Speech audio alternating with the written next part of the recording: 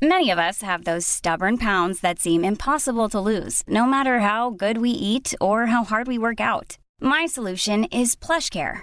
PlushCare is a leading telehealth provider with doctors who are there for you day and night to partner with you in your weight loss journey. They can prescribe FDA-approved weight loss medications like Wegovy and Zepbound for those who qualify.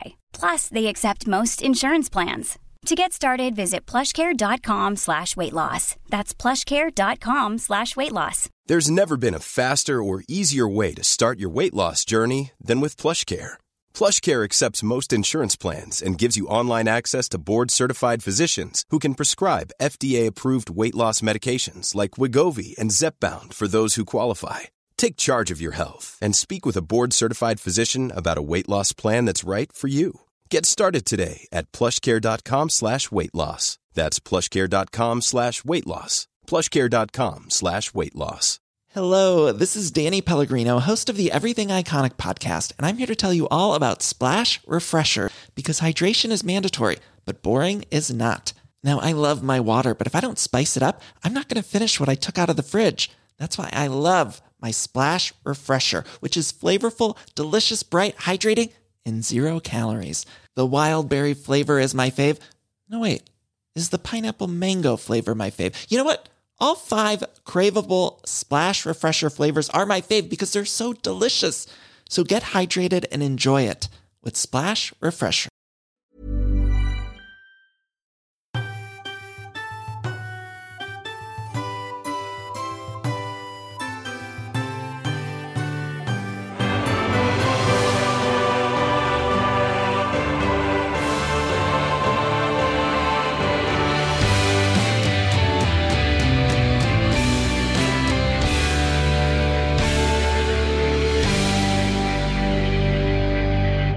Willie, Harry, Steve, Harry, Dick, John, Harry, 3. 1, 2, 3 Neds. Yes, we're up to the 3 Neds. We did Ned the First in the previous episode, and we're on to Ned the Second, Edward the Second.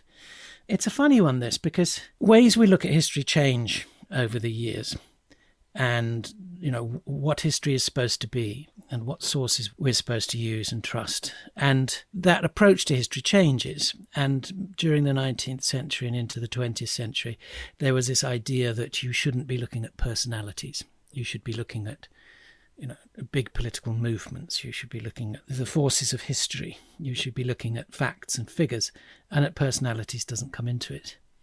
In recent years, we have had a return to narrative history, to storytelling, and to looking at people from history as people and trying to understand them on an emotional level.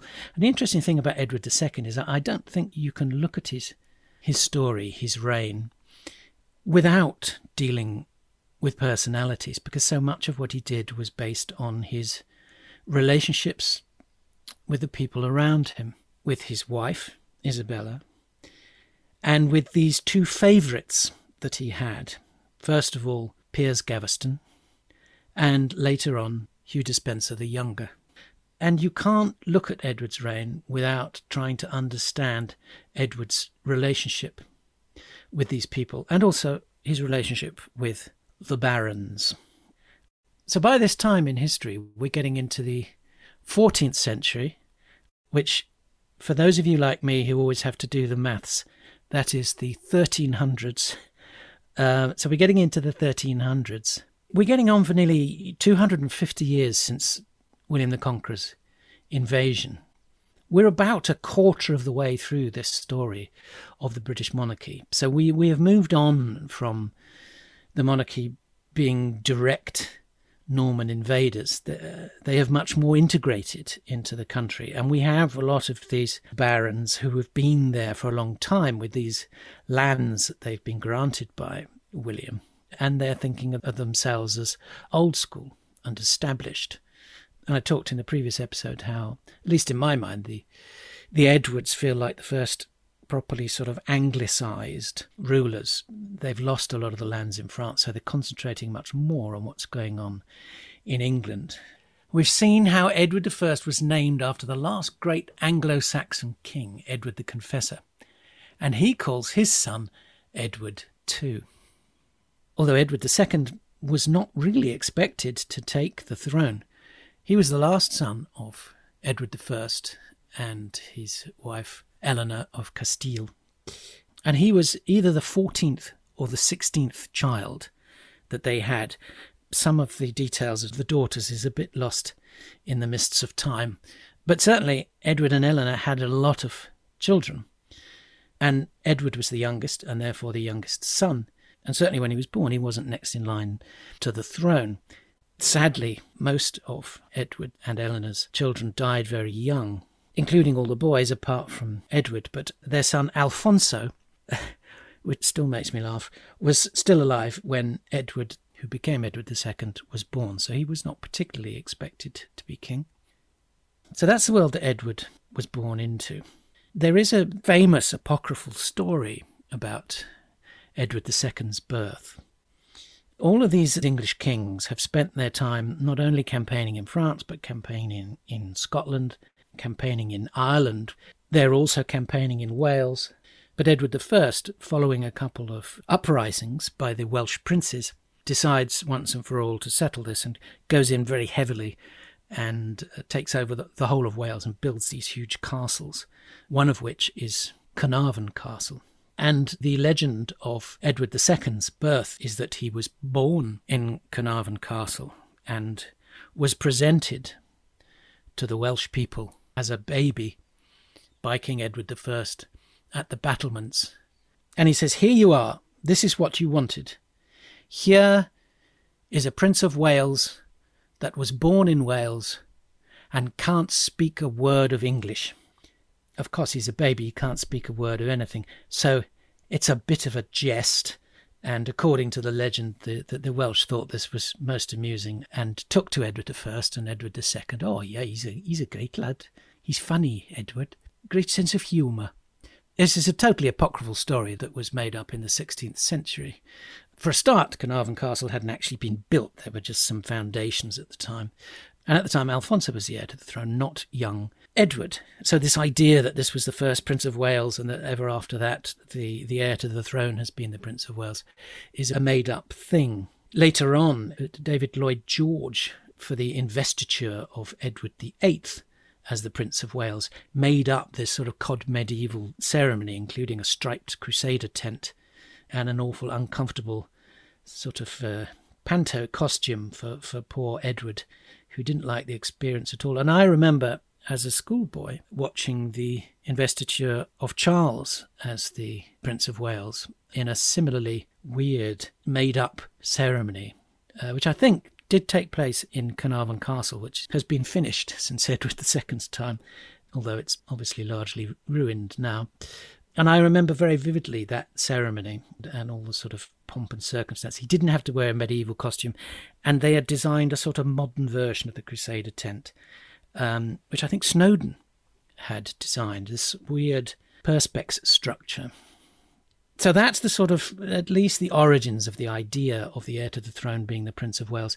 And not all the heirs to the throne after Edward II have been called the Prince of Wales, but this was the start of it. And certainly he was born in Carnarvon, and I think that was important. I think Edward I, his father, was making a statement there, but it was more, look, we are now ruling you, get over it. And poor Edward had a pretty miserable childhood. He was often ill. His sisters were married off young. Despite being the 14th or the 16th, he was pretty lonely. His mother died when he was 7. We saw in the last episode how devastated King Edward I was when Eleanor died and how he built these monuments to her.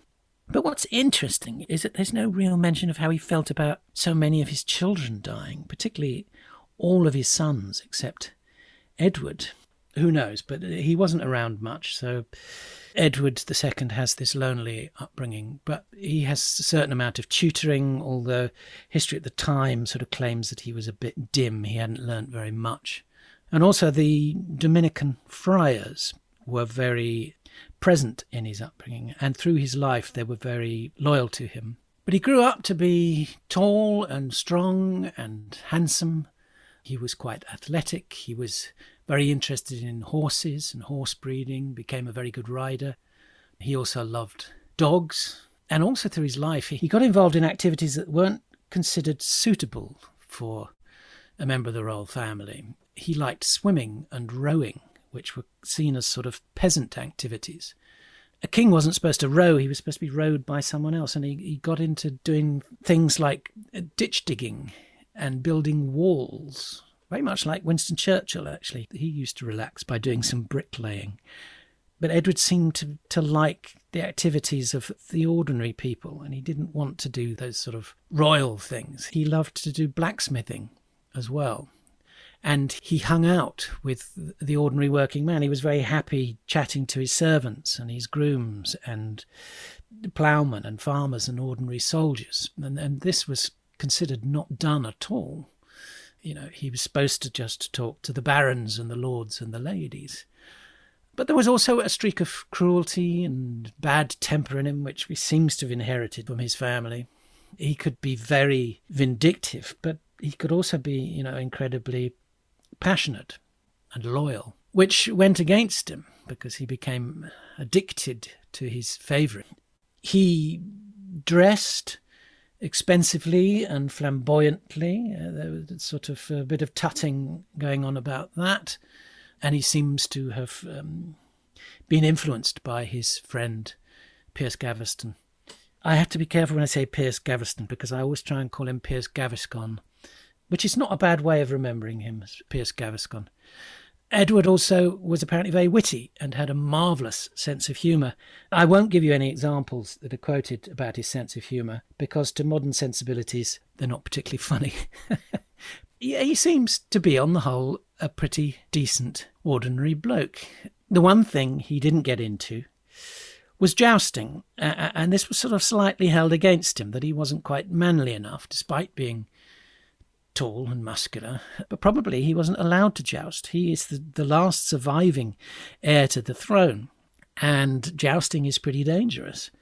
So it's possible that he was sort of castigated for doing something that was actually forced on him by his father and by the court. He was made officially Prince of Wales when he was 13 in 1297 at one of the parliaments in Lincoln. We're in a phase in history now where we have regular parliaments that were in Edward I's time. They would still travel around the country with Edward, but under Edward II they became fixed in one place, usually at Westminster, but on this occasion in Lincoln.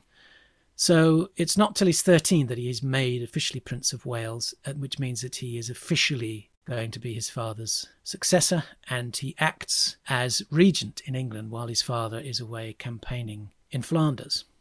In 1299, he's betrothed to Isabella, who is the daughter of King Philip IV of France. And this is very important politically for Edward I and the Plantagenets, because we have this ongoing dispute with the King of France, as the kings of England are trying to hold on to their last surviving bits of land in France. But the French king is enormously more wealthy and powerful and influential, and England is becoming a bit of a sort of backwater. So it's quite important for King Edward I to form this strong bond with the King of France, and so he gets his son Edward betrothed to Isabella. In 1300, when he's 16, Edward II is involved in his first proper military experience, helping out his father in Scotland. He's involved in the siege of Caerlaverock. His father, Edward I, seems to have approved of him and liked him, thought that his son was going to go on to great things. But they had some kind of an argument over Edward I's treasurer, Walter Langton. It's possibly, and is often characterised, that Walter was angry at Edward Jr.'s lavish and extravagant lifestyle. But whatever the case, the two Edwards fell out and never properly reconciled each other, and Prince Edward developed a lasting hatred for Langton and got his revenge on him later. And it's around 1300 that Piers Gaveston enters the story, when he joins the royal household. Piers Gaveston's father was a knight in the service of King Edward I. They were from a Gascon family in southern France. They weren't high-born noblemen, but neither were they working men, but he was a knight in the royal household, and his son Piers joins in 1300, which is when Edward meets him and everything changes. The story of Edward's life flips. A contemporary chronicler wrote, "Upon looking on him, the son of the king immediately felt such love for him that he entered into a covenant of constancy and bound himself with him before all other mortals with a bond of indissoluble love firmly drawn up and fastened with a knot." There is a huge amount of speculation and literature about their relationship between Edward and Gaveston. And it centres on the fact of, were they having a homosexual relationship? Certainly, there was an immense bond of love and devotion between the two of them. Whether this went as far as being a sexual relationship, we don't know. The modern consensus is that there probably was, because the modern consensus is that everybody was homosexual. Sorry, that's an exaggeration. But, we're dealing with a very different time, and there wasn't even a concept of homosexuality. There was just this idea of sodomy, which was an unpleasant activity that men sometimes indulged in. Both Gaveston and Edward were married. In fact, Gaveston married Edward's niece. They both had children, both legitimate and illegitimate. But of course, being married and having children is no proof that you are not gay. And, Gaveston fits some of the gay stereotypes, shall we say. He dressed flamboyantly. But, like Edward, he was something of a tough guy. He himself was very fond of jousting, and he loved nothing more than humiliating those barons in court who disapproved of him by defeating them in jousts and tournaments. It's very difficult to talk about this in a sort of positive light, because obviously modern sensibilities, there's absolutely nothing wrong with being gay, which there isn't. But at the time there was. It was a sin. And therefore, if I talk about accusations, I'm talking about how this was at the time. But the accusations of homosexuality or bisexuality came from later on, looking back on Edward. And perhaps some of this was trying to discredit him, to put him in a bad light, to justify what happened to him. So we don't know the truth. But as I say, certainly this was an extraordinary love affair. One of the greatest modern screenwriters is Aaron Sorkin, who wrote The West Wing and many other TV shows and films like The Social Network. And he's a brilliant screenwriter. And he also teaches screenwriting. And one of his rules of how to create a character, a vivid, believable, living character who is compelling, is to ask yourself as a writer 3 questions about them. Which is, what does this character want? What is stopping them from getting what they want? And thirdly, what would happen if they got what they wanted? And it's really interesting if we apply this to a real person like Edward. We say, what did Edward want? What was stopping him? And what would have happened if he got what he wanted? And it's really interesting in Edward's case that you have 2 things, and they both play against each other. So what Edward wants is, firstly, obviously, he wants to rule England. He is the king, and he wants to carry on doing that. Secondly, he wants to be with Piers Gaveston. Now, the problem with Piers Gaveston is he's not one of the Anglo-French aristocracy who have been settled, as I said at the beginning, for 250 years and have got their lands and their estates and their power at court. He's seen as an outsider coming in. He's not even on their level. Edward promotes him to this position of great power and authority and allows him to be his kind of chief advisor, and everything that he does starts to be for Piers. And therefore, he wants to rule England, but he also wants to be with Piers Gaveston. And if he wants to rule England, he can't be with Piers. So that's what's stopping him from being with Piers.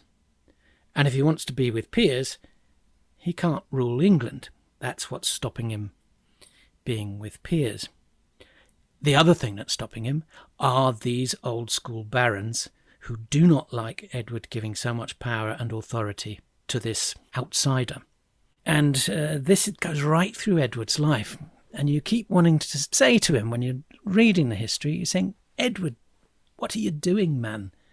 What are you thinking of? Have you learned nothing from what happened to your ancestors, who all seem to have got locked into this battle, this conflict with the barons, with the ruling classes? And if they didn't properly learn how to placate them and keep them on side, it led to enormous problems. And Edward doesn't seem to have been able to do that, because whenever he agrees anything with them, it all goes out the window because he wants to do something else with Piers.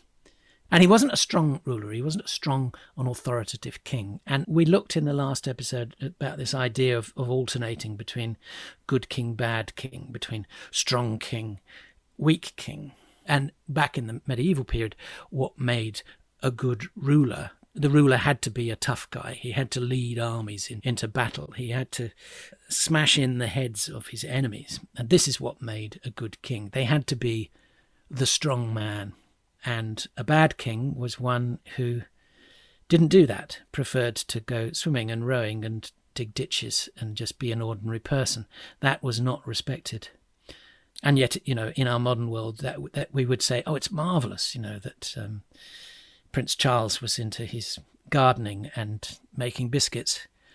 But actually, the cult of the strong man obviously still exists, particularly somewhere like Russia, where Putin is trying to embody the spirit of the strong man, the great tough ruler, following on from Ivan the Terrible and Peter the Great. And this is despite of, or perhaps because of, the fact that he is a little tiny fella. He's only about 5'7" tall. I loved those photographs of him with his top off in his combat trousers, puffing out his little tiny action man chest with his big gun. I am the strong man. And, his economic policies have entirely failed. And so he's tried to impress his people by leading an army into the Ukraine with disastrous consequences. And he's not alone. We have Orban in Hungary tapping into the same sort of rhetoric, Erdogan in Turkey. We haven't managed to have a sort of tough guy, strongman monarch in Britain for a very long time. But we're drawn to the idea of someone who speaks their mind and doesn't do what the sort of lefty intelligentsia want them to do, which is how someone like Boris Johnson takes power in a very English way. He is channeling that idea of, I won't take any nonsense, I'm going to sort things out for you. But he's doing it in a sort of flim-flam, whiffy-woffy English way, rather than the leading an army into battle Putin style. Through English history, we've had Henry II, tough, pulls the country together, sorts out the finances. Richard sort of carries on doing that, although he's mostly away campaigning, but he is very much a Putin figure, a strongman figure. And then we get John come to the throne, who's portrayed as this snivelling weakling who suffers the ultimate humiliation of signing the Magna Carta, this contract with barons, the earls, the aristocracy, about the limits of his power. And then his son Henry III takes the throne, and he carries on making the same mistakes as his father, and he carries on having to be forced to sign yet more charters, such as the Ordinances of Oxford. But then comes Edward I, who is like the reincarnation of Richard I. He's the strong man, he's the military leader. He gets back some respect for the monarchy. And then comes Edward II, who repeats the same mistakes that John and Henry made, of falling out with his barons, constantly having to do contracts with them, which he immediately breaks. And he doesn't seem to have learned any of those lessons, and he seems to have mainly thrown it all away through his devotion to Piers Gaveston. In 1306, King Edward I knights young Edward, Prince of Wales, in a lavish Arthurian ceremony. Now, Edward I used the Arthurian myths to give credence to the idea that he should legitimately be ruling in Wales. He claimed that Merlin, who was a Welsh figure, had made a prophecy that King Arthur would return, and that Edward is Arthur reincarnated. So as I say, he has this cod Arthurian ceremony called the Feast of the Swans, where he knights a load of people at the same time, including his son, the future Edward II, and several young men roughly of his son's age, who were going to play major roles in the rest of his reign. So amongst the other young men knighted are Piers Gaveston, Hugh le Despencer the younger, Roger Mortimer, and his uncle Roger Mortimer. As I say, a lot of people through this period ended up with the same names, but Roger Mortimer plays a huge role later on. Well, they all do. Gaveston, Despencer and Mortimer. And much as I often mistakenly call Piers Gaveston Piers Gaviscon, I also have a tendency of calling Roger Mortimer Bob Mortimer, so apologies if I occasionally slip, but it is a way of remembering him and who he is. So look out for Bob Mortimer when he returns to our story later on. So by this point, Edward and Piers are very close. Yeah, great. He's a great chum, Piers. Yeah, a very, very good friend of mine. Great guy. Yeah, love him to bits. So during his reign, Edward wasn't particularly accused of homosexuality. The Chronicles of Moe Abbey from the 1390s, which is later on, simply note that Edward gave himself too much to the vice of sodomy. It's through Piers that Prince Edward has another great falling out with his father when he goes to him and says, I'd really like to give some of the royal estates in France to Piers Gaveston. How would that be? His father, Edward, flies into this terrible, screaming, frothing at the mouth rage, tears out clumps of Edward's hair and promptly exiles Piers Gaveston, kicks him out of the country, and off he goes to France. But the next year, King Edward I dies, on his way to Scotland, ready to battle with the Scots. He dies near Carlisle. Edward becomes king. He recalls Gaveston from France, marries him off to his niece, Margaret, and indeed makes him regent of England, rule in his place whilst Edward is away in France, marrying Isabella. Isabella was a fascinating character, one of those powerful medieval women who were denigrated at the time for being unladylike. And Isabella features in Helen Castor's wonderful book, She-Wolves, about these women who couldn't hold ultimate power in their own right, but who were more powerful and dynamic than their kingly husbands, who they often turned against. And Isabella was no exception. In a lot of literature, she's portrayed as this sort of femme fatale figure, the original scheming evil queen, beautiful but cruel. Now, she's only 12 years old when she marries Edward, who's in his early 20s, and it's very much a political marriage. There's no hint that they would have been in love. It's an arranged marriage. I don't think he's ever met her before. Things start to go wrong between them right from the off. Firstly, her father, King Philip of France, doesn't like Edward and doesn't give him the lands and monies that he was expecting as a dowry. And then, after they're married, Edward brings Isabella to London for a combined coronation and wedding feast. A very lavish do where they even had a wine fountain. But Isabella does not have a good time. She and her royal retinue think that she's been snubbed. Edward completely ignores her and spends all his time chatting to Piers, who's dressed to the nines and seems to be a more important figure at the ceremony than Isabella. I mean, it's perhaps understandable that Edward spent the feast chatting with Piers because Isabella, let's face it, was only 12 years old. Now, while Edward's waiting for Isabella to be old enough to have children, he seems to have spent time with various different mistresses, and he fathered at least one son, Adam. Isabella eventually has her first child in 1312, when she's 18 years old, and they call him Edward. So during this time, Gaveston is sort of almost running the country, and he seems to have been pretty good at it. He seems to have been a fairly capable ruler.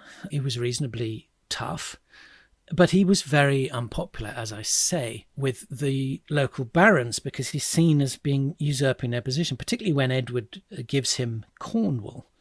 He makes him Earl of Cornwall, which is a big and a reasonably wealthy estate. And this is what Edward does right through his life. This land that should have gone to the faithful old guard, he either takes it from them or when he acquires it legitimately, instead of giving it to them to keep them sweet, he gives it to one of his new favourites who were part of Gaveston's circle. So they're enraged when he's given Cornwall, and in a parliament of 1308, the barons rule to exile Gaveston. And Edward reluctantly agrees to exile him to Ireland. And he goes down to the port with all his court to see Gaveston off, but not before appointing him as Lord of Ireland. So it's not really a sort of a desperate exile. He's been sent to essentially run Ireland, which he does fairly well from an English perspective, not from an Irish perspective. He brings the power of England to bear on Ireland. Edward immediately goes to the Pope and says, look, can you help me? I want Gaveston back. And another parliament is called, where Edward pretty much agrees to all of the barons' demands. He says, look, I'll do whatever you want, make any changes you want, you can have as much power as you want, as long as Piers is allowed to come back and stay. And they reluctantly agree. So Gaveston comes back and carries on making a nuisance of himself and making enemies at court. As I say, he likes to engage the other barons in jousting, but he also makes up crude nicknames for them. And amongst the sort of old school barons and earls is the Earl of Leicester. It's really confusing, and I talked about this before, in terms of history and in terms of Shakespeare's history plays, is that the characters are all called after the areas that they ruled. So they're all called like York, Warwick, Leicester, Lincoln. And it's particularly confusing because if you then come back to look at the history of another king, they're all called Leicester and Warwick and York, but they could be completely different people. So it's quite hard to identify them sometimes. And perhaps this was partly why Gaveston made up these nasty nicknames for them as a way of remembering who they were.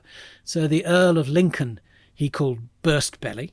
The Earl of Pembroke was Joseph the Jew. I have no idea why he called any of these people these things. And the Earl of Warwick was the Black Dog of Arden. Now, Warwick seemed to be particularly pissed off at being given this nickname, and he warned Gaveston. He said, just, don't forget that dogs can bite. Lancaster and Warwick led a particularly powerful faction in England. Lancaster was actually a cousin of Edward. He was the son of Henry III's son, Edmund Crouchback. Edmund, again, being an old Anglo-Saxon name. And if you remember, one of the disastrous things that Henry III tried to do was to take over Sicily. It was Edmund who he'd wanted to rule the country, but he was unsuccessful. So Edmund's son is called Thomas Plantagenet, and he is the Earl of Lancaster, the Fiddler. So I'm going to call him Lancaster the Fiddler as a way of identifying him.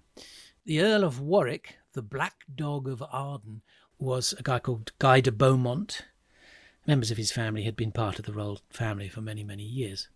So Lancaster and Warwick, the Fiddler and the Black Dog, are the main two to stand up against Edward. And, you do wonder that perhaps Lancaster, as a royal descendant, at the back of his mind is thinking, if we could get Edward out of the way, I could legitimately rule. And in fact, later on, during all this unrest, Lancaster does get to rule the country for a while, but he's pretty hopeless at it. So that doesn't go terribly well. So we have this series of parliaments where the barons are trying to curtail Edward's activities, and they're trying to get rid of Gaveston and his huge power block. And either overtly or subtly, this is in the wording of these charters. Gaveston is exiled again, and he's not allowed to be on any lands that the king might have claim over. So he can't go to England, Scotland, Ireland, Wales. He can't go to parts of France. But again, as soon as he's gone, Edward is trying to get him back. Edward, meanwhile, thinks he might try and do something in Scotland. Since his father Edward I's death, the war in Scotland has been forgotten. The Scots have been allowed to get on with what they're doing. Robert the Bruce has proclaimed himself king and is becoming fairly powerful. Edward thinks he ought to do something about it. He has a very ineffective invasion where Robert just keeps retreating and hiding, and the English army is kind of all over the place, and eventually they have to come back. So this again loses him money, it loses him power, it loses him the respect of the people and the barons. So he comes back to England and he just can't cope without Gaveston, and he basically tears up the paperwork. He says, I don't care what I agreed to. Gaveston is coming back, and this time he's going to stay. At which point the fiddler and the black dog rise against him, and this is the start of a sort of civil war in the country. Edward, his wife Isabella, and Gaveston retreat northwards up to Newcastle. They get split up, and Gaveston abandons Isabella and a lot of the crown jewels and is captured in Scarborough. And he's captured by the Earl of Pembroke, and he does a deal with Edward to say that he is safe in his protection, the laws of chivalry will apply, and no harm will come to him until he receives a proper trial, and Edward agrees to this. Pembroke takes Gaveston down to his castle, but he is called away on business, and Warwick, the black dog, arrives and delivers his threatened bite. He removes Gaveston from Pembroke's castle, takes him onto his own land near Warwick, and executes him, cuts his head off, leaves his body where it lies out in the fields. Some Dominican friars pick it up and look after it, but it is a few years before it gets a proper burial. Now, this action of Warwick is seen as really not on. Pembroke is absolutely enraged because he had made these assurances. He had sworn that Gaveston was safe and under his protection, and Warwick has just trampled all over this. So Pembroke is extremely angry with Warwick, and Warwick's faction starts to lose its support, and people are more moving over to Edward's side. Pembroke joins Edward's faction, and the power of the barons is reduced as Edward gets a great deal of sympathy. Pembroke comes over to his side, and he manages to arrange a peace between Edward and the barons, and they agree to stop the conflict. Edward will agree to what the barons want, as long as they will support him in an invasion of Scotland, which he sets up, although Lancaster the fiddler and Warwick the dog markedly don't join this campaign themselves. They have to send some men, but they will not be there in person. But unfortunately, there are problems in France, as there always are. Philip is threatening Gascony, and Edward goes over to try and sort things out over there. At which point Philip puts on this big show of wealth and power, and the two of them make up. Edward gets involved in this vast knighting of some 200 knights, as Philip is trying to show, look, I am much more powerful than you. Edward sorts things out there as well as he can, returns to England, and with the help of the Italian bankers and with the help of the barons, he manages to raise taxes. And for the first time in his reign, there is a bit of stability, and he's able to get on with doing a bit of ruling, seems okay at it, but he is insisting on this attack on Scotland, particularly when Robert the Bruce manages to take over a couple of castles that are being held by the English, particularly at Edinburgh. Edward goes up with a big army, not really expecting Bruce to engage him in battle, but he does at Bannockburn, which is this great triumph for the Scottish. And the English get kind of bottled up. Edward doesn't use his army well. Instead of using his powerful archers and putting them at the front of the army, he puts them at the back where they can't do very much. They're in a quite bottled up position. He tries to send his cavalry to attack the Scottish infantry, but they have these long pikes and they form up in close formation and they cut the cavalry to pieces. Edward fights well and valiantly. He loses a horse from under him, carries on fighting, and eventually Pembroke has to lead him away before he's killed, and he goes on the run back into England.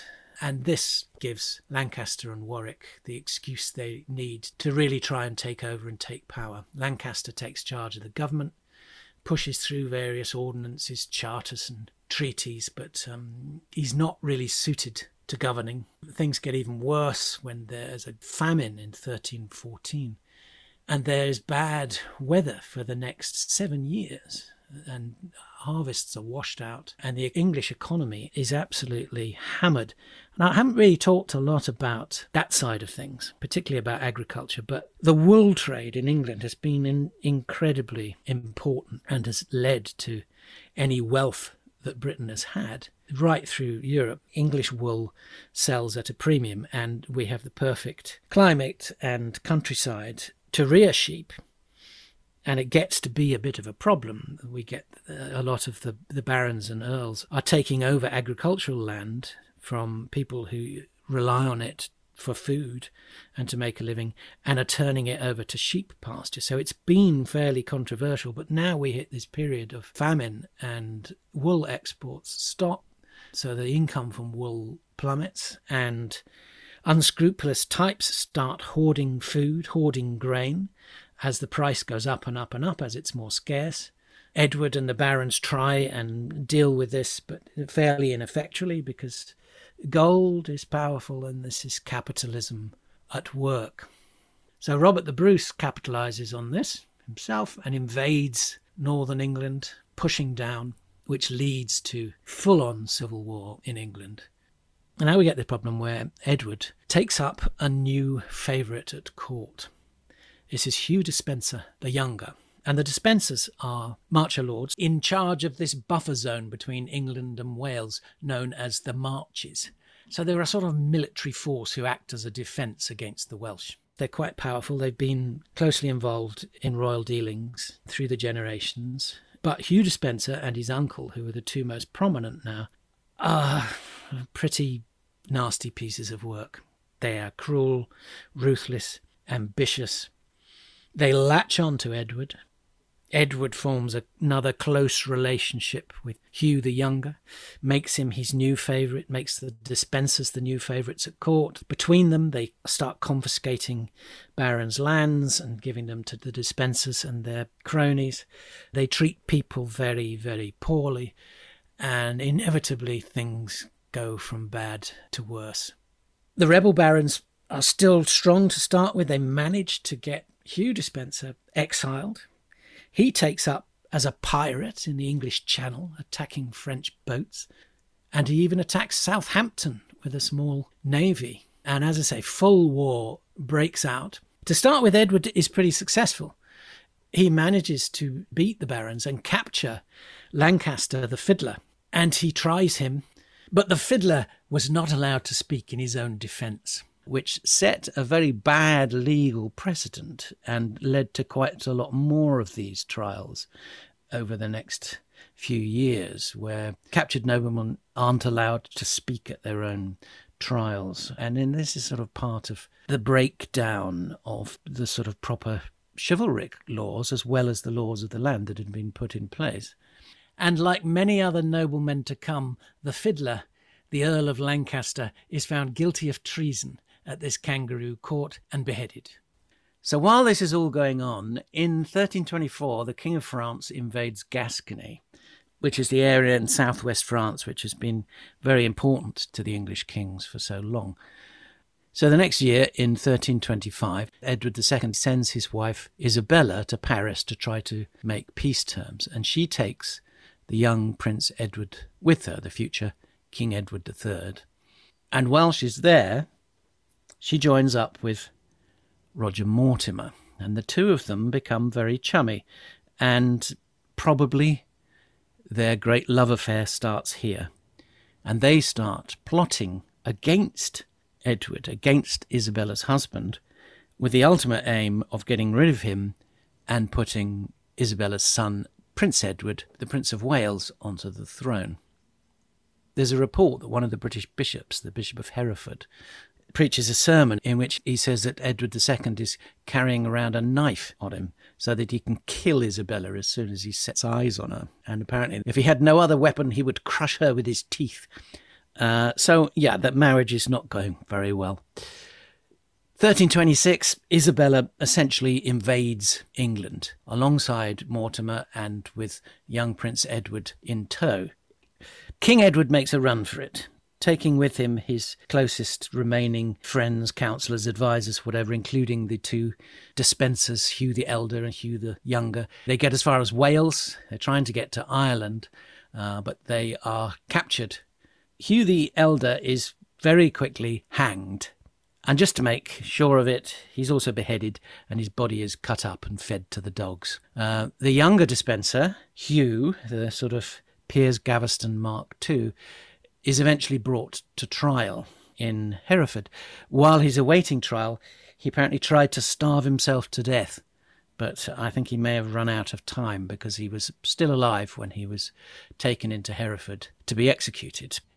He obviously knew it was going to be a stitch-up and that he was going to be treated badly, and he was right. He was taken to the market square in Hereford, where Roger Mortimer, Isabella, and various Lancastrian lords are waiting. A list of charges are read out, some of them valid, some of them a little bit trumped up. He was judged to be an enemy of the realm and a traitor, and of returning to the realm when he was banished, stealing £60,000 from two great ships. This was his period when he was sort of acting as a semi-pirate in the Channel. So as a thief, he was sentenced to be hanged, and on top of this, as a traitor, he was sentenced to being drawn and quartered. So he was brought out of captivity, was stripped of all his clothes, and had biblical verses written on his skin before he was dragged by 4 horses across the city to the walls of his own castle, where a scaffold had been erected.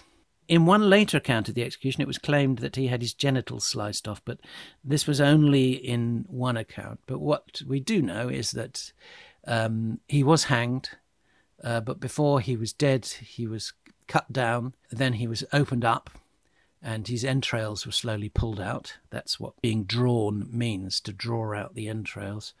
And then he was cut into 4 pieces, which is the quartering. And those pieces of his body were sent all around the country to be put on display. So that was the end of Hugh Despenser, and it was pretty much the end of King Edward II's reign. Isabella and Mortimer were essentially in charge. Edward was locked up in a castle.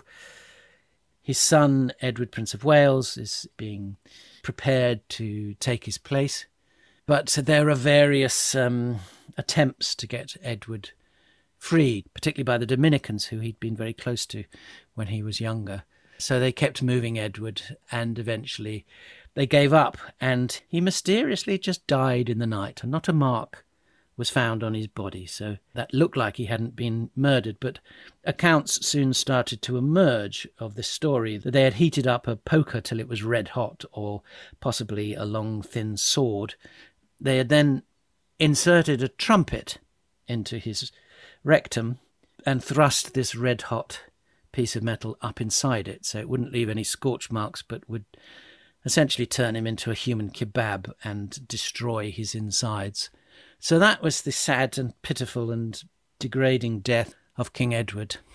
Died in 1327, 43 years old, 20 years on the throne, killed by a red-hot poker up the arse.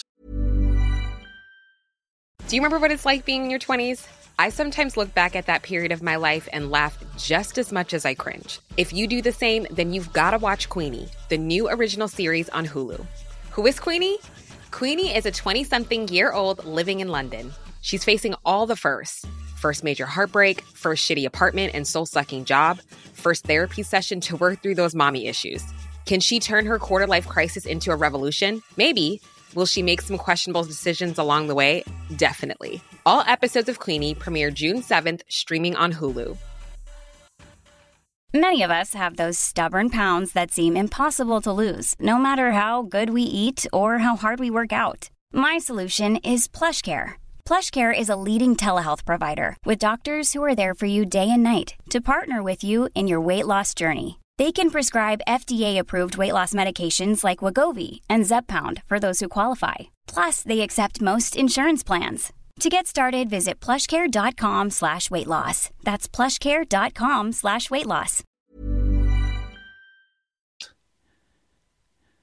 And my guest on our episode today is Rory Cox, who is a lecturer in medieval history at the University of St Andrews, specialising in English medieval history, especially the history of war, but has also published on war, ethics, torture and terrorism from the ancient to the modern world. But keep it light, Rory, yeah? I'll try my best. No, well, there's going to be a little bit of torture, of course, but... Well, exactly. I mean, the one fact that everybody seems to know about Edward II is how he died, but even that is a bit disputed. It's always the hot topic, as they say. Yes. I mean, what is the consensus on that? I mean, is that what happened to him? Should we get straight into this? Okay. So this is obviously the theory that Edward was murdered at Berkeley Castle with a hot poker up his anus, which obviously is a pretty terrible way to go. Now, there's a sort of variety of theories about why one might want to do this to Edward II, or rather, who wasn't Edward II by that time, of course, because he'd already been deposed. He was just Edward of Carnarvon. But one idea is that it alludes to his sodomy, or the accusations of sodomy, and his homosexual relations with the likes of Piers Gaveston and Hugh Despenser. We can discuss those more later. Yeah. That's undoubtedly one sort of idea connected to this method of death. The other is that it wouldn't leave any noticeable marks. Yeah. That it's a way of murdering the king without actually leaving a sort of a physical scarring of his body. Both of those are problematic, though. The first is that, it very much conforms to this sort of salacious gossip that medieval chroniclers are very enthused about. And so we can't necessarily take that at face value. Also, the truth is that the story of the red hot poker doesn't really come about until a couple of decades after Edward's death, really until the 1350s. And most of the more contemporary chronicles don't actually mention it at all. The second reason is that, if you wanted to kill somebody without leaving any marks on their body, there are other ways of doing it, and much less sort of sadistic and but not as symbolic. Ways. But not as symbolic, yeah. And actually, one of the chronicle accounts actually said that they stuffed, pillows over his face to suffocate him, and then inserted said poker.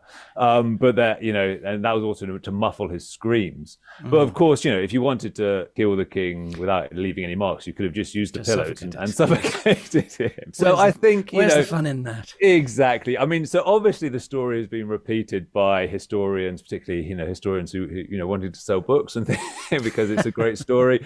But it's probably not true. If I had to put a bet on it, I would say it's probably a fabrication. I'm going to have to stop getting historians onto the show because they always ruin all the good stories. But it probably didn't happen. I mean, the fact is, like everything in history, we're dealing with probabilities rather than certainties. Yes. So, if you choose to believe it, then that's entirely your prerogative, Charlie. Well, it can't be proved either way, ever. Absolutely, it can't, no.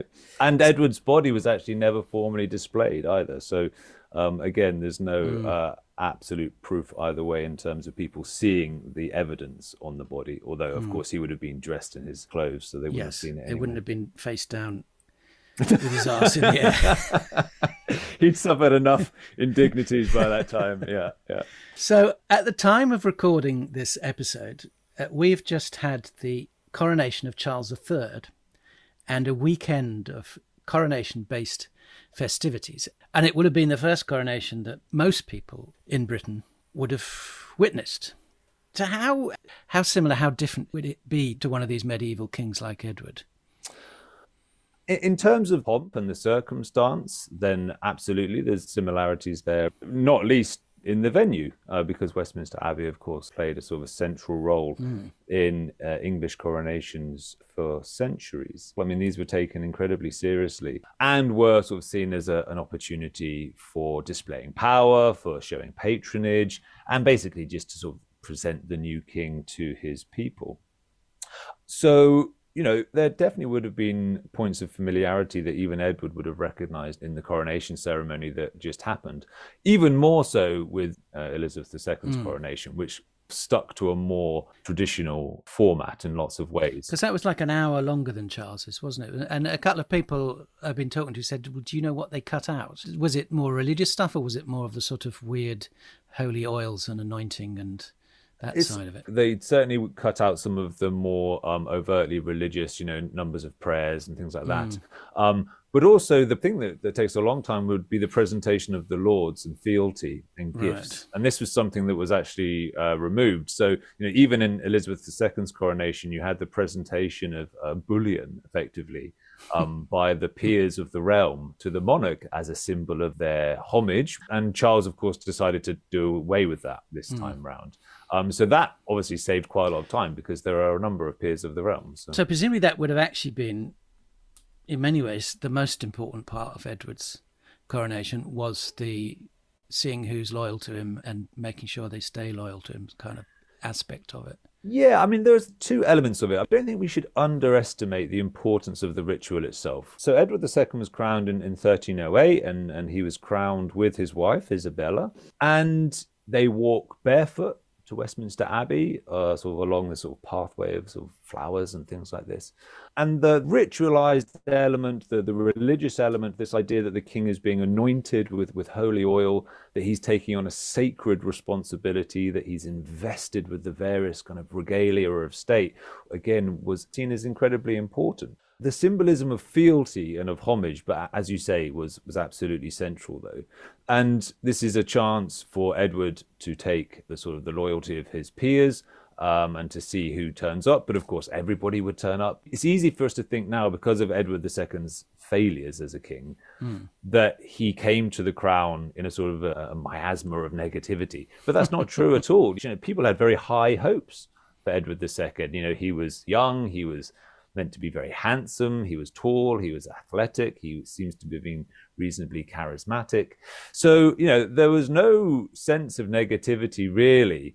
Gaveston was already there. There was some negativity around Gaveston already. But I think people genuinely thought that once Edward is crowned, once he's got his queen, he'll basically do a good job. And I don't think they had anything less than sort of optimistic hopes for him.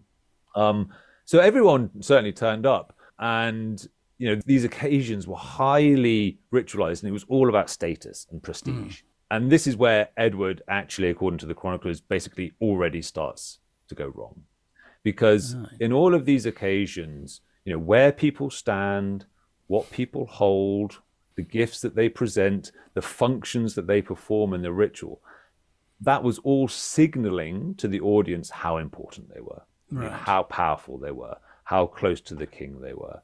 And Edward completely messes up because he allows Gaveston to completely steal the limelight.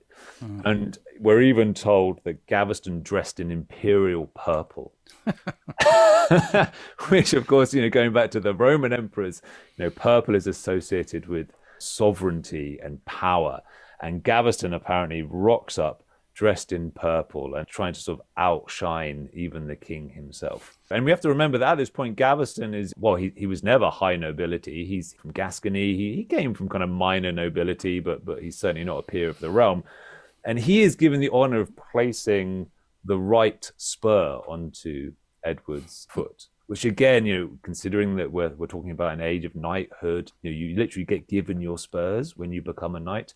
This is one of the most prestigious functions within that ritual, and it's given to Gaveston. Therefore, it's not given to someone who effectively is socially superior to him. So, of course, this causes sort of bad blood. And then he's also given the honor of carrying the sword of mercy in the procession following the coronation. So again and again and again, Gaveston is kind of elevated to positions which others feel they have the right to hold. And this causes a huge amount of dissent and I mean, it's really interesting at Charles's coronation that the standout star of it seems to have been Penny Mordaunt, who managed, wearing quite elaborate made-up robes of some sort, managed to hold one of these swords aloft for 50 minutes or something. Quite a heavy sword. Yeah. And it's fascinating to think that goes right back to then, and everyone thinking, who's holding the sword? What does it mean? Are they a good thing or a bad thing? And with Edward with Gaveston, it begs a question, and it's a question I keep wanting to ask all the way through his reign with Edward, is what the hell was he thinking of? Edward combined some potentially positive attributes, I think, with some potentially negative attributes. And one of the positive attributes was loyalty to his friends. I think he probably would have been quite a good person to go down the pub with. Right. He liked a good time. He liked entertainment. He liked minstrels. He liked people who made him laugh. He seemed to have, for a medieval king, he had a remarkable lack of concern for social hierarchy in terms of who he would converse with and who he would spend time with. And actually that becomes a real point of criticism. His nobles think that, it's not appropriate for him to talk to peasants and to go swimming with commoners and to go fishing with his sort of low members of his household and to go drinking with people in pubs. These are all seen as very negative aspects of his personality, and yet probably in reality it meant that he was actually probably like quite a nice guy to hang out with. And he's very generous. He gives huge amounts of money in gifts to what we might think of as entertainers, minstrels, jongleurs and people. Oh, not those medieval jugglers that turn up every film. It's interesting you say that idea of going down the pub, because one of the photo ops for Charles's coronation was Prince William and Kate had a kind of day out where they travelled on the tube and they went down the pub. And it's really interesting that the modern monarchy are trying really, really hard to say, look, we're just ordinary people like you. Whereas that was the worst thing you could do as a medieval monarch. You had to say, no, look, I'm a king. I'm above you. I'm this great figure. And both of those are in order to get the consent of the people. It's what the people want. But now we want our monarchs, they should just be like us. Whereas then it's like, no, we don't want the king to be like us. We want him to be the king. Absolutely. Yeah, it's very difficult. The modern monarchy trying to be like, we're sort of the everyman. It's a very difficult line to tread, isn't it? Because it's perilous. Because, as you say, the whole concept of monarchy is by definition really claiming that one family or one man or one woman is fundamentally different to other people. And that's certainly what medieval monarchy was based on, this idea of sacral kingship being instituted by a god. And of course, medieval kings had spent centuries trying to promote this idea. We often have this idea that kings emerged from a system that in Latin is called primum inter pares, so first among equals. This idea that they're fundamentally not that different. But of course, what the monarchy had done in England and elsewhere all around Europe is that they invested huge amounts of effort to try to convince people that they were not among equals, that they were just exalted above everybody else. And so, for the modern monarchy to say, well, actually, we're just kind of just like everybody else, obviously then leads to the comment, well, if you're just like everybody else, exactly, why are you the king? It's the quickest route to disaster, really. Yeah, you can't be exalted and ordinary at the same time. It's very difficult to claim both things. Well, people of my age will remember It's a Royal Knockout, which could have been the end of the monarchy right there and then. For younger people listening and non-British, there was a TV show where people competed against each other doing wacky stunts and dressing up in ridiculous outfits. And for some reason, the younger royals, it was Andrew and Edward and Anne, I think, decided they would do a royal version. And the fact that the monarchy's recovered from that is pretty extraordinary. But anyway, I digress. So Edward, in many ways, he didn't seem to want to do the things that kings were supposed to do. He wasn't a great warrior. He didn't like leading an army. And you kind of think, did he really want to be king? Yeah, I think that's a good point. But I just don't think he was interested in, being a medieval king was actually incredibly hard work. You have to think, first of all, you're trying to govern a realm with very limited communications technology. Yeah, to travel from the south coast up to, say, Newcastle or Berwick-upon-Tweed, the border with the Scots, could take anywhere from 2 to 4 weeks, depending on weather and conditions. You're talking about letters, therefore, as the main method of communication, taking days or weeks to arrive. And although England was actually quite advanced in terms of its decentralization of government, with sheriffs and justices of the peace and constables and et cetera, the fact is it was a centralized system in as far as the monarch was the monarch. And so to try to govern that realm was incredibly hard work. The other challenge that faced kings, of course, was to maintain the relationships within their own aristocracy and their own nobility. Basically to be arbiters and to keep the peace within their own milieu of competing interests. And again, this is what Edward just showed a complete disinclination. He doesn't seem to have been interested in the sort of the day-to-day workings of state. And as tragically, his relationship with Gaveston and the likes of Hugh Despenser show, he very certainly wasn't interested in acting as a sort of a fair judge or a sort of a neutral between the competing interests of his nobility. And that fundamentally was his main failing, because there were either two models of kingship, I would say, in the Middle Ages. Either that you were a kind of a dominating micromanager like Edward I, or like perhaps even Henry V, who kept everybody in line, or you did enough to keep everybody pleased. And Edward didn't do either. He wasn't a micromanager. He wasn't a dominating personality in terms of sort of leading from the front and governing. But then he also was not willing to keep everybody happy, and just promoted a few of his favorites again and again and again, and basically infuriated everybody else, 90% at least of his magnates, which of course eventually led to his downfall. Yeah, and he just, in times of crisis, he basically said, I just want to go and spend some time with peers. Yeah, I mean, he completely neglected relations, or the crises really, in Scotland. We have to remember that at the beginning of Edward's reign, he comes into the kingship in 1307. He's got a very large number of debts. He's over £200,000 in debts that's left to him by his father, which is a huge sum of money. I mean, we're talking hundreds and hundreds and hundreds of millions of pounds in today's terms. He has Robert the Bruce, active in Scotland, who has murdered Comyn and has declared himself king of the Scots, and is basically building his power base in the north.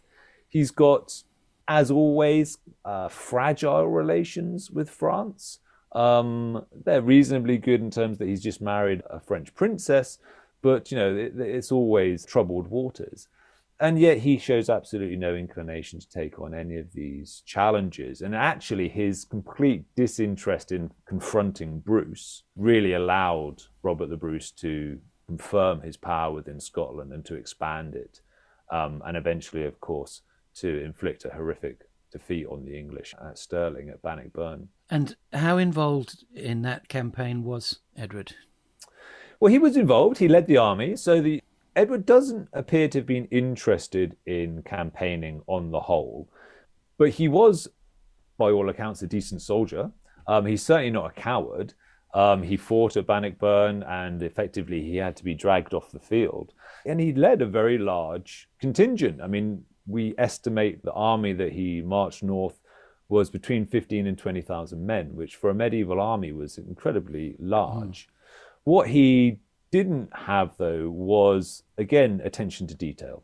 He didn't really seem to have any particular authority either, that we can see evidence of his barons competing with one another for leadership of the host.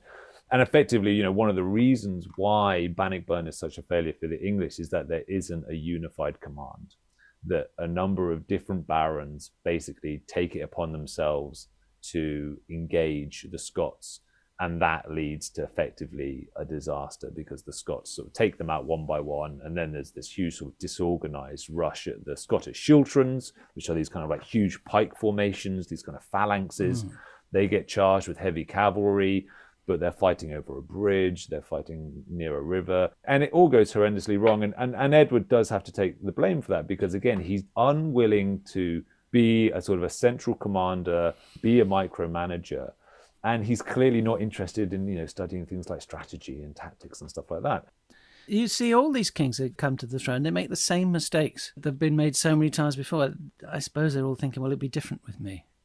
Yeah, I mean, I think some of it is from paranoia. There's this kind of constant sense that you have to crush your enemies, and there's enemies everywhere, and you have to exalt your friends and exalt yourself. And you can kind of see the rationale behind that. But very few of them really get the recipe right and manage to retain a preeminent position themselves at the same time as making sure that all their magnates are happy as well. There's no doubt. I mean, it really was a tricky act to pull off, but the best of them do it and the worst don't.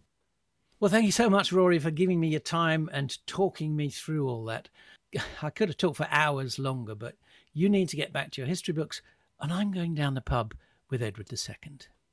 Thank you so much for having me. That was great fun. That was brilliant. Thank you, Rory. That was Rory Cox, whose book, Origins of the Just War, Military Ethics and Culture in the Ancient Near East, is out October 2023. In the next episode, we'll see what happens when Edward's son, another Edward, takes the throne. And all is going swimmingly until an unwelcome visitor turns up from Europe. The Black Death. Join me next time. Follow or subscribe to the podcast now so you don't miss it when it drops. Willy Willy Harry Stee was written and presented by me, Charlie Hickson, with music by Tom Jenkins and production by Mark Jeeves. Willy Willy Harry Stee, the podcast, is the copyright of Charlie Hickson, 2023.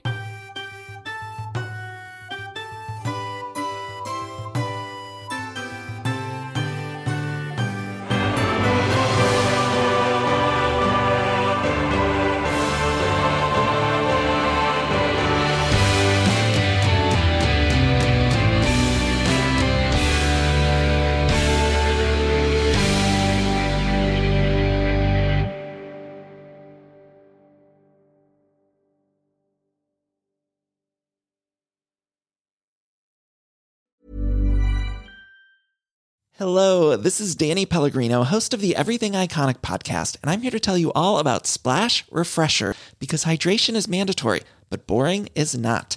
Now, I love my water, but if I don't spice it up, I'm not going to finish what I took out of the fridge. That's why I love my Splash Refresher, which is flavorful, delicious, bright, hydrating, and 0 calories. The wild berry flavor is my fave. No, wait, is the pineapple mango flavor my fave? You know what? All 5 craveable Splash Refresher flavors are my fave because they're so delicious. So get hydrated and enjoy it with Splash Refresher. Acast powers the world's best podcasts. Here's a show that we recommend. The Real Housewives is a guilty pleasure for most, but if you're looking to not feel guilty about that pleasure, tune in to Everything Iconic with me, Danny Pellegrino, where I break down all the messy moments and behind-the-scenes antics of Bravo's popular franchise. And on Everything Iconic, I also interview celebrity guests like Kelly Ripa, Keke Palmer, Drew Barrymore, Cameron Diaz, and more about their guilty pleasures, their past work, and so much more. So if you're pop culture obsessed and find yourself watching way too much reality TV like me, tune in to Everything Iconic with Danny Pellegrino, wherever you listen to podcasts. Acast helps creators launch, grow, and monetize their podcasts everywhere. Acast.com.